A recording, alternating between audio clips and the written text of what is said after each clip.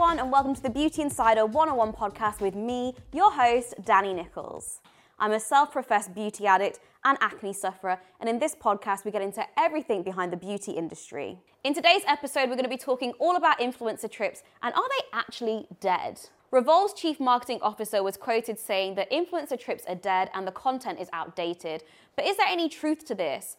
Because we're still seeing influencer trips being hosted every single week over social media, but are they actually dead and is the content outdated? Let's talk about it. It's important to note here when we talk about influencer trips, there are different types of trips which brands will do. There could be an informational trip where they'll take content creators and maybe even journalists to learn about the brand, learn about the history, and if there is a product launch, deep information about the ingredients to help these people talk about the products with their audiences in the most detailed manner and also with confidence. And on the other hand, there's more, let's say, fun content creator trips, influencer trips, where people will go, build relationships with the brand, create fun, authentic content, which is not so related to a specific product, but more so about the brand, the community, and the culture that the brand is trying to perceive to its audience. It's important to note when we discuss this quote from Revolve about trips being outdated, the types of trips that Revolve hosted in the past, I would say are outdated.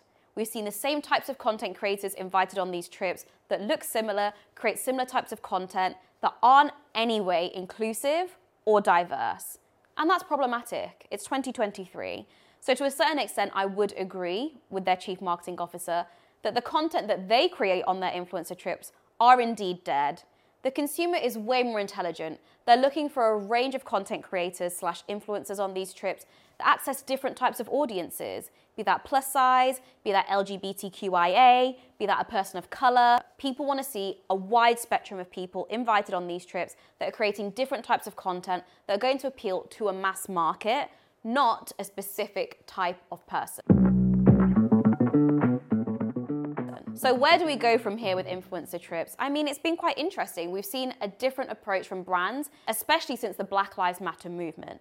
We've seen way more inclusive invites on trips. Notably, NARS took a bunch of influencers to New York, and the feedback on social media was outstanding. I've never seen so many tweets about people being impressed by the amount of influencers and the different types of influencers that were invited on these trips. However, it's still important to note there are brands out there who are still running the same kinds of trips that I would say are outdated, agreeing with Revolve here, with the same kind of content creators invited that look the same, but probably have a very similar audience. And it's important to note here when we discuss return on investment as well. As a marketer, if you're inviting the similar type of content creator who creates similar types of content to each other, they probably have similar people following them. So the overlap in followers is probably quite great. Whereas if you invite a wide spectrum of people, you're more likely to be reaching way more different types of people. And let's face it, it comes down to impressions. The impressions will be so much higher versus having similar people which will overlap because of socioeconomic factors. So what do I think about influencer trips? I've been on a few trips now and I've really enjoyed them. I think, like I said, it's very important that there's different types of people there. I love the fact that when I go on these trips, I'm meeting different people that I've probably never met before, that create very different types of content to me, that have a very different perspective on the beauty industry. And that for me is a super important way to approach this industry and also for content creation. It's nice that they might see me in someone else's content that's never followed me before, that For You page would never show them someone like me. But it's great that we're able to collaborate, meet different people, and also, of course, learn about the brands.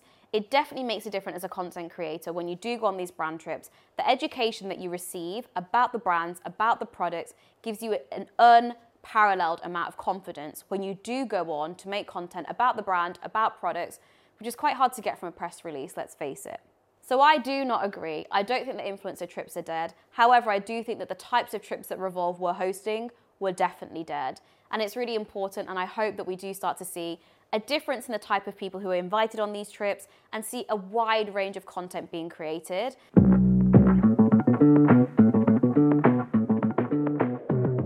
So what do you guys think? Are influencer trips dead? Are you bored of the content that's being produced? Are you seeing more diverse crowds of people being invited?